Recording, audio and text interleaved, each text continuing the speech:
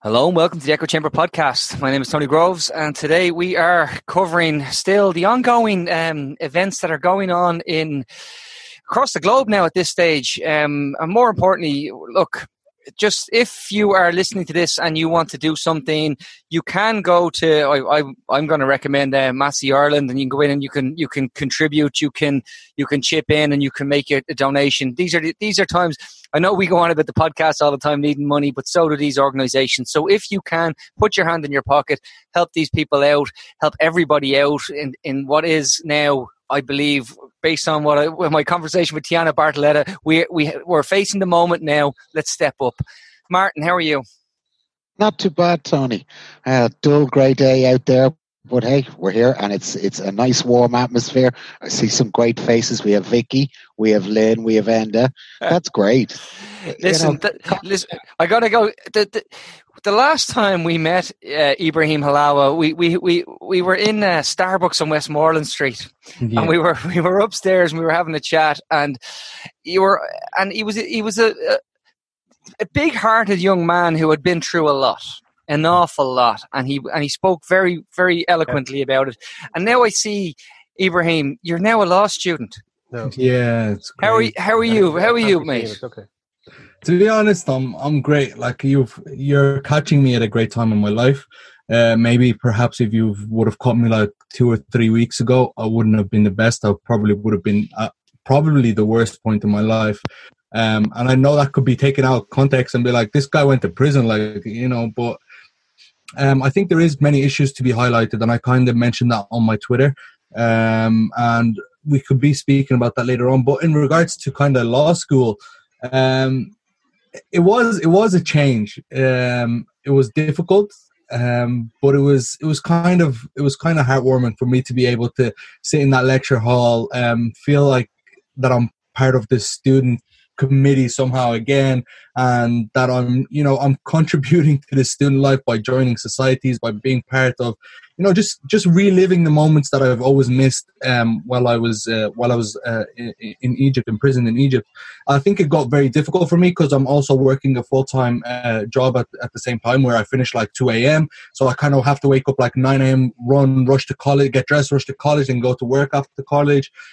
So I wasn't getting any time for myself, and it was getting stressful. And I was trying to do as well, my part kind of with activism and kind of to the political prisoners I left behind and contribute to that. And I think I overworked myself, and I reached a point that I just crashed. And I'm glad that I reached that point, because it was kind of where I had to lay out everything, set my priorities, take care of myself, understand what I need, and move forward, especially with college, because it's been a dream so long to be in college. And I was with Ray 2 days ago, and I said I was bluntly honest with it. Like I nearly dropped out, and I just didn't want to do this anymore. I felt like things were overwhelming. I didn't know where I was in life, and I didn't know where I could move forward with. And I spoke about that it can get difficult sometimes for men, especially. I just want to pick you up on that. As I've seen, like, you can't carry water for everyone, mate. Yeah. You came back and we had this conversation, and you came back and you felt like, okay, I have to be out on the street talking for Amnesty. I have to be doing these media appearances. I have to be doing all of these sort of things. And I think it's a great sign that you've shown this. It's not, no one wants to burn out, but burnout is part of the human condition, mate.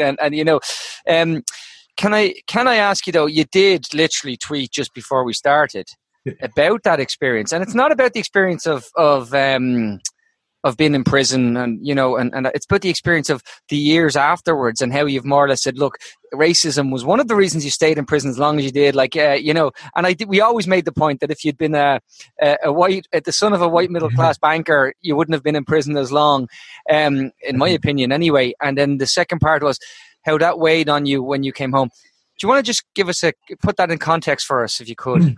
I think when I came home, for me, it's I'll start off where it kind of started off, that issue for me. I was receiving, I said this to you in the last time I had a podcast, that I was receiving screenshots or letters of what was going on in the campaign in some prisons. But my sisters were always giving me the filtered stuff, and I wanted to kind of see, what was the other side saying, and came out rumors like, he's as Irish as he is, like one of the tweets that said Ibrahim Halawa or whatever, that mocked the name, or the fact that they said he burned his passport, or he should rot in prison, or and there were so many of those things that really kind of got to me, and I felt like, while I was in prison, I was waiting just to kind of be released, to be able to justify that, I'm as Irish as it gets. I was born and raised in Ireland.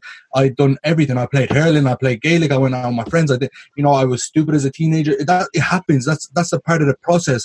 And we need to acknowledge that it's okay to have, a person that's Irish that's not, white skinned, or blonde hair or blue eyes, or his name is not Paddy, or his name is not Michael, because it changes happening around the world, and we need to adapt to that. Because if you don't adapt to that, it's going to end up as a result of people being frustrated, people just angry, and they want to kind of express themselves. And to be honest, people are going to start taking the streets, and they're going to start calling on us, and we're going to look bad in front of the whole world. If we're not kind of taking those people in and listening to them and seeing that, it's okay, there is racism in Ireland that we need to address. Ignoring it is not part of the solution. And for me, I felt like, okay, I had to come out and I had to justify that, and that's exactly where my crash happened. I kind of failed to absorb it, and that was one of my main problems, that I went on the Late Show too soon.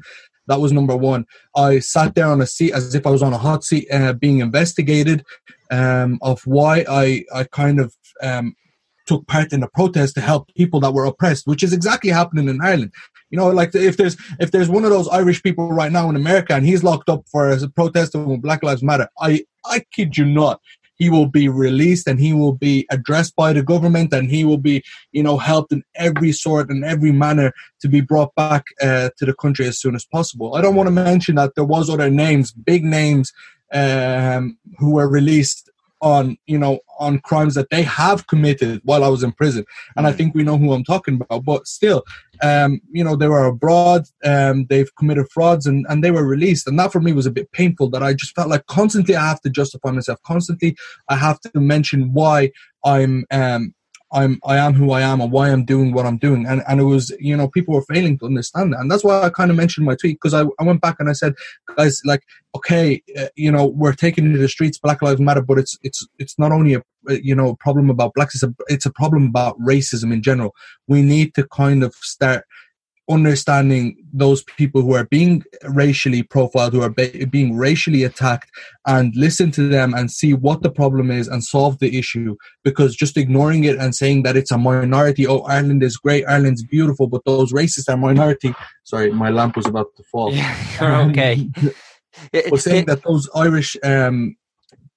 Irish people are a minority, that's a big issue that's a big problem that we need to tackle. And I felt like kind of I needed to tackle it from a legal perspective, and that's why I kind of took up law. That I need to be able to know what I'm talking about. I need to be able to bring up my legal references. I need to be able to, address professionally these issues without just sounding like some immature person who kind of just experienced the problem. Because people don't listen unless sometimes you have facts and numbers and references, and that's why I felt like I need to kind of use my platform in regards to that matter.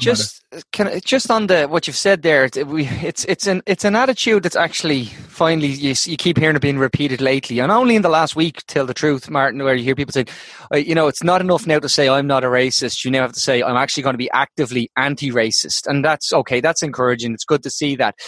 But at the same time, I'm very conscious of the idea that we've seen the movement of Black Lives Matter. We've seen what has set it off, and then we see yesterday the leader of the country himself, a person of color, saying, well, look, it's not compulsory. Our own. I'd call it systemically racist. I'd call it institutional racism, and we call it this. And he said it's not. You get light, heat, water, and you get a bit of spending money. Yeah. What did you think when you heard that? To be honest, straight away I tweeted about it. Like when he mentioned that, know, it's not compulsory. Well, like there's a lot of, you know, a person who's in prison doesn't want to, it's not compulsory for him. If he had the choice, he'd be, you know, he'd leave if he wanted to, but he was put there by the government. And if he doesn't have another choice, he'll be left on the street. Then we'll have another homeless problem. We have immigrants on the street, and then we go into that, you know, racially profiling that every single, and I'm sorry to mention this by name, that every single Romanian on the street is a, you know, is a scammer, is a, you know, they have it's that's issues that keep following upon one mistake that we keep creating from the very start. And I felt like, you know, I had food in prison, whether it was good or whether it was bad. That's, if food is not an issue, that's not the number one on the pyramid for you. I had electricity that was provided by the government in prison. You know, lights outside. It was good. It was beautiful. They gave me 2 covers to lay on the ground with, so that was all right. You know, so the minute I heard that, I straight away mentioned about it that it's exactly as prison.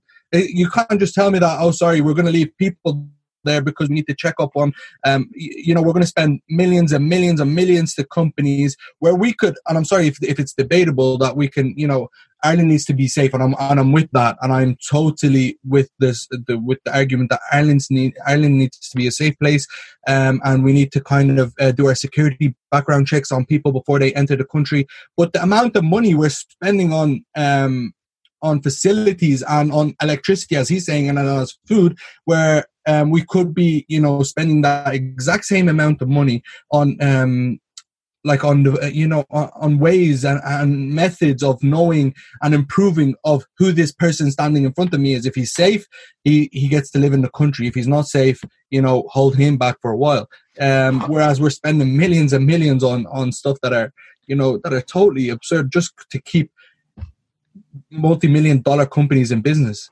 Yeah, it's an industry now. It's we said alone 5.87 million to Aramark alone. Martin, you wanted to come in? Sorry. Yeah, it's structural violence is what it is, and in what he said, Taoiseach conflated structural violence with personal violence. Structural violence reversed, it's preventable harm or damage to people, and we can change direct provision, certainly. We can change the police force, but going after individual police officers here or in other countries, that doesn't solve the problem. What you need to do is go after the structure that's there, because it's the structure that's inherently racist. Yeah. Totally, and I totally agree with that, and that's why I kind of mentioned that. It reminded me so much of prison, because so much people suffer in there. You need to actually listen to people who are in, you know, direct provisions, and they've suffered, and it's, you know, and it's taken them so long to protest to get the right to work. Some of them get very little money, which is €38 a week.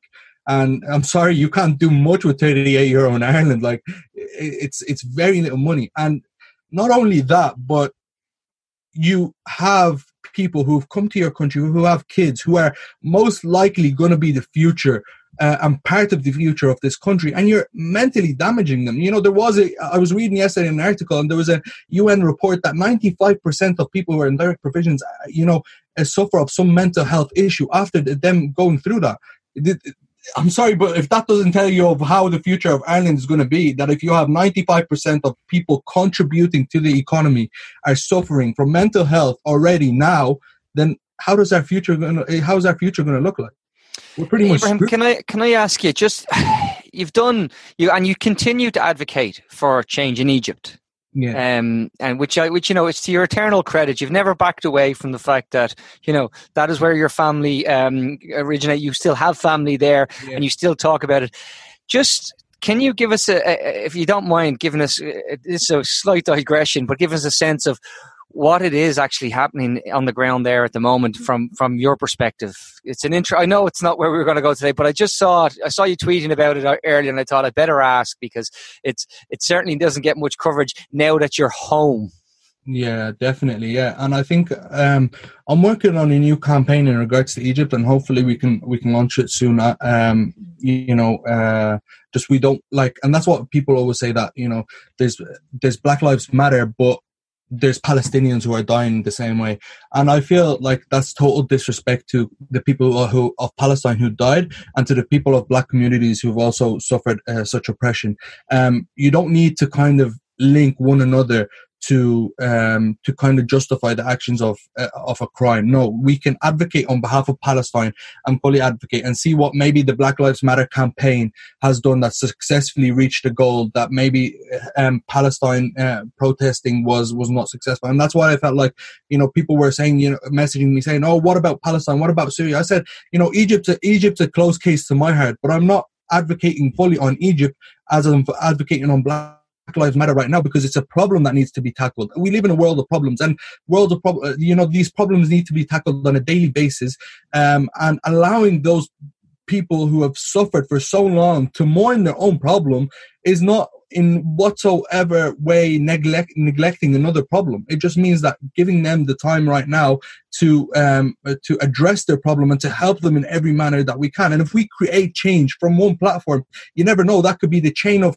the chain of change for every other case that follows after that, if people become aware. And that's one of the things I really liked about this campaign, is that we've noticed on social media that everyone is saying, educate yourself before you speak. Yeah. It's a change. It's a change in the way we're talking to people. It's a change in raising awareness. And instead of fact like, this is happening in Egypt and this is happening in Egypt. No, I'm sorry. You're old enough. Get your ass on the internet, do your own research, and come back to me and become part of the change. It needs to be straightforward like that. And what's happening in Egypt is very sad, because a lot of people are suffering from coronavirus. The government is failing to tackle it.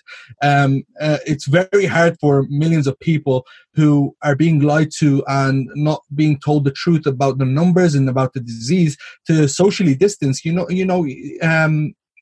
There's so much prisoners who are suffering from coronavirus, and they're not being released. They're not being separated because there's no places to bring them. So if one catches it, there's many that have caught. I have my friend who was in prison for 3 years, and then his brother was in prison for 4 years. They were both in the same case, released on different dates. They traveled, left to Turkey, and then their dad was imprisoned just about a year ago. They went up to their house, took their dad for no reason. And his dad's old, and he suffers from many diseases, and then he just caught coronavirus in prison there. So imagine like, I'm sorry, but imagine if we're complaining about a protest and us spreading the disease because we're going to be infected with a second wave of coronavirus diseases. Imagine being in a room with 50 people and one is infected. That's the 50 people infected, and those 50 people have come into contact with other people. It's just going to spread like crazy. Yeah, no, we spoke to we've been with Irish Justice Network as well, and they were advocating in parts of Africa where, particularly around prisons, where if it gets in, that's the end of that, because it will just go everywhere. You can't. And then I spoke with Rachel actually on Disturbing the Peace this week with Kaveri Madhavan, and she was talking about in India, how a country of 1 billion people trying to self-isolate. But I suppose the important thing that you've pointed out is it's possible to actually care about more than one thing at once. You can actually say Black Lives Matter, and that doesn't negate that you're not still fighting for another campaign, or you're not still interested. You were still working. You were still active with Amnesty. Yeah, I'm still, of course, active with Amnesty. I'm active also with many NGOs because I just believe they all pour in the same pot at the end of the day, and it's for change and for human rights. So I'm not picky about but these people are this or these people are that. If they're fighting for a cause that I feel that they're doing the right thing in the right cause, I will help them, and I will give them the support they need, because maybe they don't know something that I know, or I don't know something that they know, and we can share mutual grounds and kind of reach a mutual goal with that. But it's crazy to think of, like, many people speak about Iran and how difficult the system is in Iran, and how the process is, and how much their oppression there is in the government of Iran. But in the end of the day, Iran, one of the first things it did was released as many prisoners as possible when coronavirus happened. It released, I think, in the first day over 75,000, if I'm not mistaken. So if that speaks volumes that it can be done. And you can process people who are on, there's a lot of political prisoners in Egypt. I'm pretty sure there's over 60,000 now. And if you release them, that's a whole lot of numbers that you're going to have, empty spaces for, that you can at least apply the socially distancing procedure within prisons. The other thing on that, and I don't know if you're aware, but it comes back to direct provision again for me, because we spoke to João Pina in Portugal, and he explained how they normalised this. Basically, was it 500,000 immigrants, Martin? Yeah. And they just did it. Snap of the fingers. That was it. They just did it, legislated for it, and said that if you're in a migrant community and you get COVID or this case of COVID, you can get medical treatment, and that will help slow the spread. Whereas what we're seeing are, they keep, how do they refer to it, as when there's a cluster of cases in a direct provision centre. When you think of the terms we put on these things, can I ask you a big question? In the last few years, has it gotten? Do you think it's gotten worse, casual racism, or are we getting any way better? To be honest, I think it has slowed. Like, I'm going to be honest with this, and I'm not going to beat around the bush with it. Like, and be Please like, don't. Look, the Irish people, like, they're amazing. They're my people, and it's my family, and I feel like we've come such a long way to kind of accept other communities.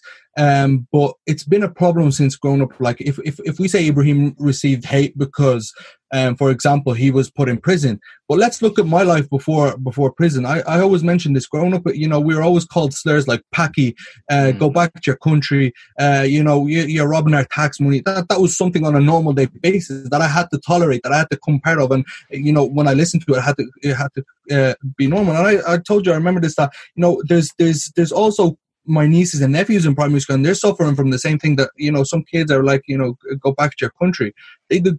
And my sister went up to her mom and she was like, "Mom, the kid is telling me to go back to her country." She said, "This is your country. You were born here. Don't listen to her." Like, so it's not fair that, after another 20 years, the kids are going through the same thing exactly. You'd think that, by the progress of technology, by the progress of social, awareness of such campaigns, social media as well, that people will kind of become aware and teach their children. And there was a great few videos, I think, that were roaming online about people teaching their kids, and I think that's very important. That there was an amazing video that went around yesterday. A dad was teaching his kid, like, bringing up pictures of black and white kids, and he's like, "What's the difference?" And he was like, "Oh, they're just hugging each other." Oh, but he didn't acknowledge the fact that there's a black and white kid in the picture.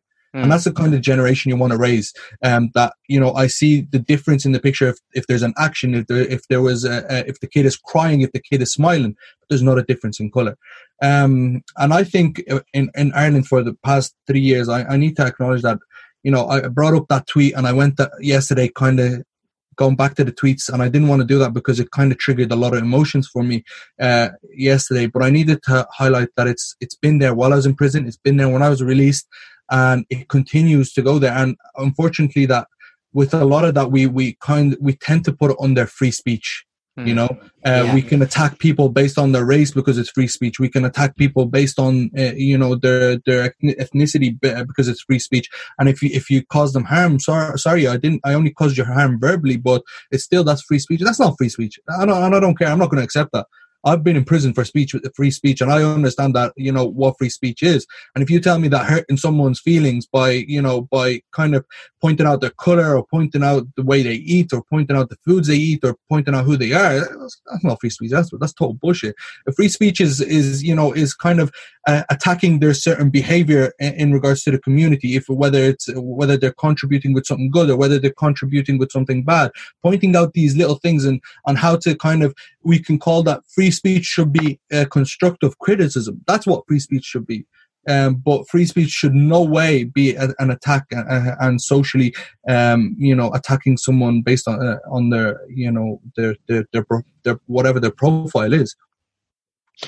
Do you think the ascent of Trump in the US has tapped into a latent racism that already existed here, but has given them more freedom to voice it? Definitely. I definitely think that. I think we've seen around the world the rise of, conservative parties in the UK, in America, in all around the world, in Holland, it's been in Italy as well. I think we've also allowed that so much hate towards. And again, I'm not going to beat around the bush with this. If they come out, they're white skinned, they're fair haired, and they attack Muslims, it's fine. They attack, people of ethnic minorities, it's fine. But if it was the other way around, exactly like the tweet I posted about the kid holding the gun yesterday, if it was the other way around, and us brown people came up and said, like, the government's this or the government's that, and it's like, we're trying to radicalize the people, or we're trying to get them to become terrorists, or we're trying to get them to to sway away from the real views that everyone believes, that Ireland should be only white people with blue eyes and red hair and fair skin. Because if we do that, they're taking over. It's okay to accept them. It's okay to bring them into our community. And it's okay to kind of, give them, some €38 a week and some food and some shelter. But we can, we won't allow them to work. We won't allow them to contribute to our economy. Because if they do so, it's wrong. But then yet again, some white supremacist in America can walk around with a gun and, think he can shoot anybody or call hate against Muslims. And he wants, I think, remember, last year, 2 years ago in the UK, there was posters going around of hunt the Muslim down. If Muslims said hunt the Christian down, I'm sorry, or hunt the white guy down, oh my days, that would have been all over the news. Well, it's the othering, it's the double standard, and it's the other fallacy of it's just a few bad apples. And I think that's the thing that has to be called out all the time. It's time to stop saying it's just a few bad apples. If it's systemic, if it's institutional, if it's actually, I go back to Simone George. We interviewed her recently, Martin. She said her activism is feminist because the system was all made by males. So right, yeah. So even within that system, there's a hierarchy, and it does benefit predominantly people like me, white middle class men with red complexions. But nonetheless, I suppose that the last thing, it's great that you're not pulling any punches, and I'm glad that you're happy to have that conversation. But it does, I don't care what anybody says, it does wear on you. I mean, the microaggressions. Where are you from? And you say Tala, and then they say, no, where are you really from? Yeah, exactly. Killinarden. But I'd say to listeners, go back and listen to Rachel's recent Disturbing the Peace pod with Nick, and when he talks about being 4 years of age, where being put in a school in a class where the teacher just assumed he couldn't speak English because he was black. Yeah. And he was sitting in a class for the people who were struggling, and a few minutes in, he went, I shouldn't be here, I know all this, and they went, oh, you speak English? And they were all horrified. Wow, that's a miracle, man. Yeah. So, does it? Do you get fed up having to apologize, like even having to come and have this conversation? We're having this conversation, because there's a part of this in this world, in this country. We all go, oh, the other. Therefore, we have to point it out, and we have to point at it because it's. And I know Sarah El said is here. She would say, "You're very exotic looking." Would be one of the things people would say. And is that a fair comment? To be honest, look, like there's difference between people who are good and people who have good intentions, and kind of us directing them to the right way because they don't know, and it's not a human crime to not know.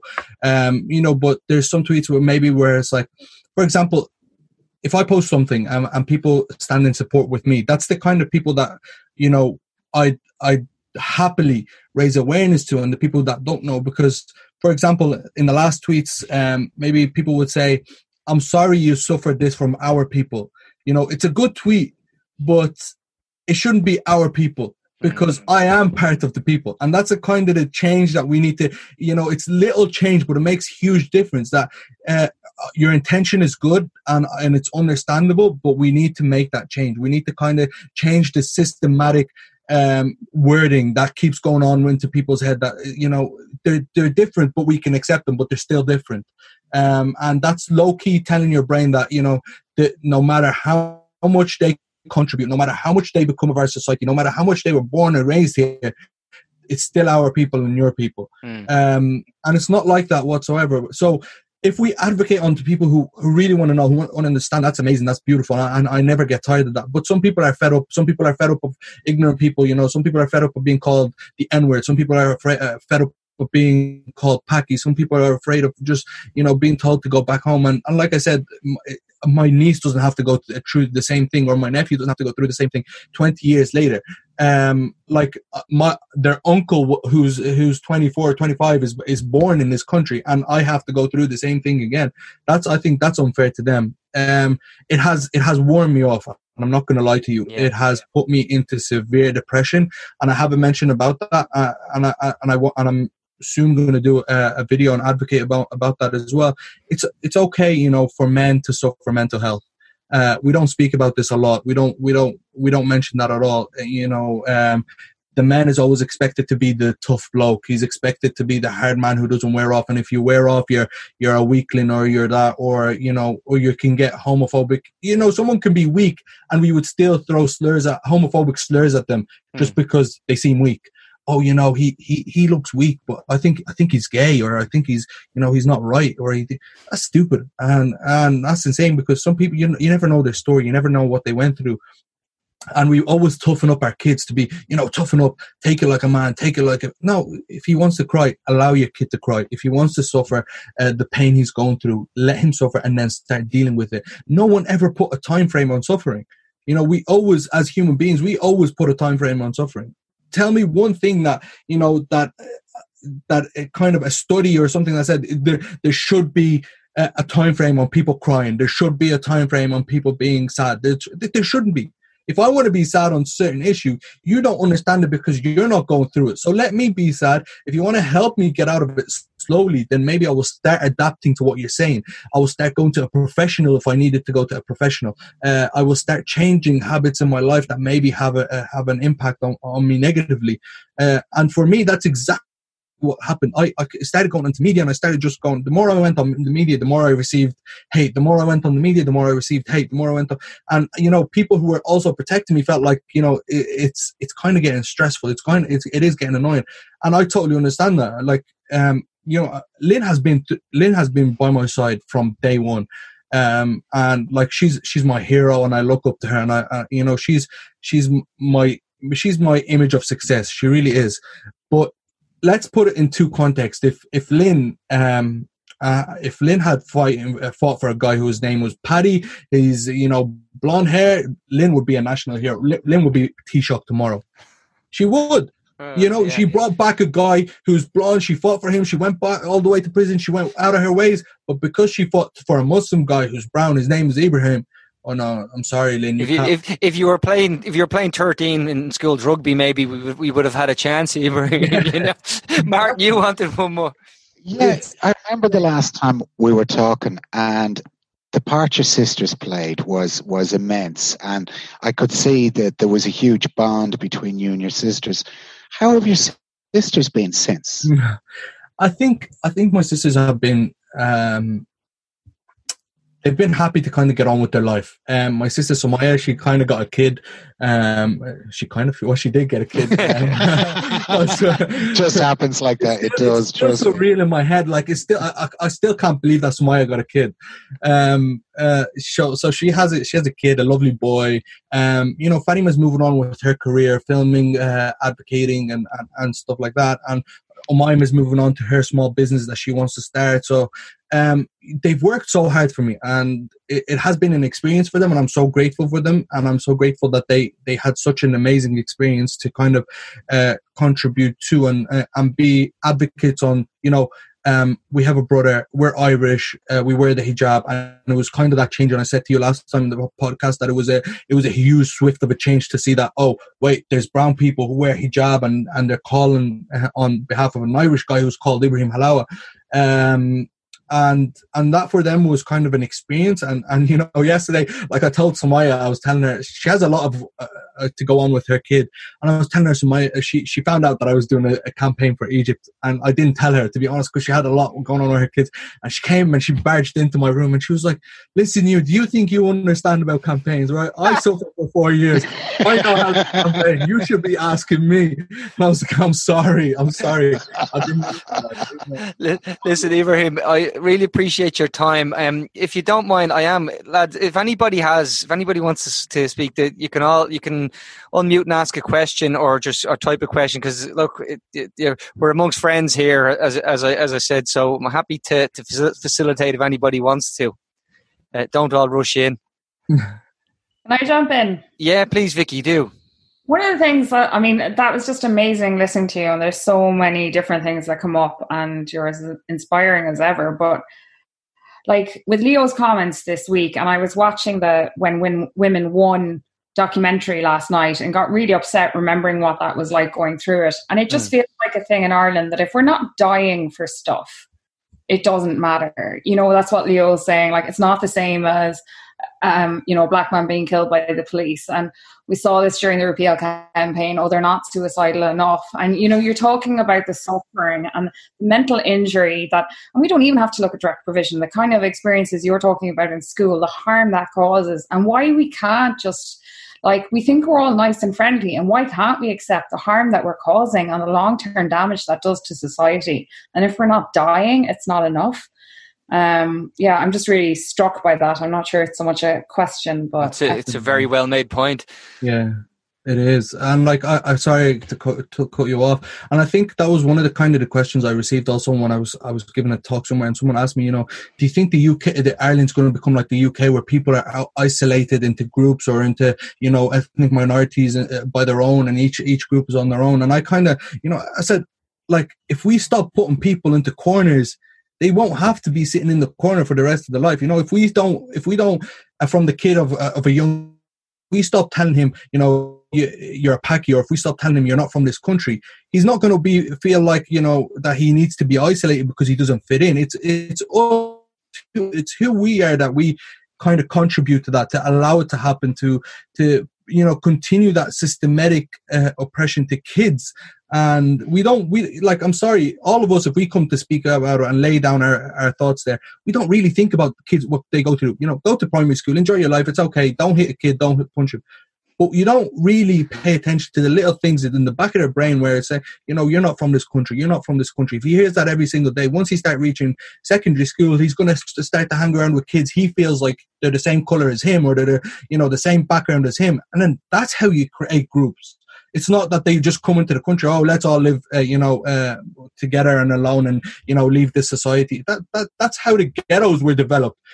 Blacks were pushed together and whites were pushed into better communities. That's how they developed. And that's how, if we don't solve this problem in Ireland right now, that's how it's going to be. Because I seen a post yesterday or a tweet, and someone said, I'm not standing for Black Lives Matter because there's a bunch of them gathered together in Blanchardstown, because they never felt like they fit in. And what's wrong with people living together in Blanchardstown? I don't see that there's a crime in it. If they haven't harmed anyone, they want to live together and they contribute in working and building this society. What's wrong with that? Absolutely. Lynn, have you got some? Sorry. No, I just see you came off mute there. One, I don't want to be Taoiseach. No, I don't. No, look, thanks very much for the kind words, Ibrahim. I suppose for me, on reflecting on the campaign and what's going on at the moment, it's sort of like the campaign that we fought, and your sisters, you do need to listen to their advice. They're formidable campaigners. But it sort of is, that's what it means to be anti-racist. Do you know what I mean? And not just being, I'm not a racist. It's having to take those difficult decisions, do you know what I mean? To put yourself out there and to take the flack and to take the abuse because it's the right thing to do. And I think that's where I suppose I got so much inspiration from Ibrahim's sisters, because whatever about me with my white privilege, putting myself out there, they really pushed all of the boundaries to just, they got blocked by the minister, to me, the Twitter account. When you have the Minister of the country blocking you on Twitter for demanding that he campaign for your brother's release. Do you know what I mean? And then they went on the radio, and when Ibrahim went missing, and you had the same minister come out and say, no, he's fine, he's in the prison, and having to then come back on and go, actually, no, you're wrong. You know, we made a mistake. He is missing. We don't know where he is. So like they took on the state and won, do you know what I mean, on behalf of their brother. And that's where I suppose it's the solidarity of those of us who do have that white privilege to stand right beside them, and to support them in whatever way we can. And I suppose for me, that's the big lessons I took from that campaign, was that you do have to use your privilege. It's not just enough to go, yeah, free Ibrahim, hashtag, and move on. You actually have to put yourself out there. I'm reminded again, Martin. You were there when Bernadette Devlin McCalskey said, she said, solidarity. We're great at saying solidarity, hashtag solidarity, but what they don't say to you, solidarity means I'm standing behind you. It just doesn't say how far behind you. I could be way back there somewhere. Formidable woman, formidable woman. Listen, guys. Anybody got any questions? Or I'm happy to wrap this up and just say thank you so much to Ibrahim for giving us the time. It's great to catch up with you, mate. And we will certainly look forward to this new campaign and see what you're going to be doing next. I really appreciate it. Hopefully. Thank you so much, guys, for having me, and thanks to everyone. Nice to see you again, Ibrahim, and you're looking well, I have to say. You know, I need to point that out, and I'm sorry, Martin. Every time someone says you're looking well, you're like, you're looking well, but you gained a bit of weight. Like, I know what you mean. No, don't worry. When we first met you, we were both very struck that you were just, and I don't mean this in a disparaging, you were good. Yeah. That's but true. you're. I mean, you've matured both in your look and in your mindset, and it's great. It's great to see. I wish you would grow up a bit, Martin. Look, that's growing up for me. That is. Thanks, folks. I'll talk to you all soon. Take care. You too. Bye.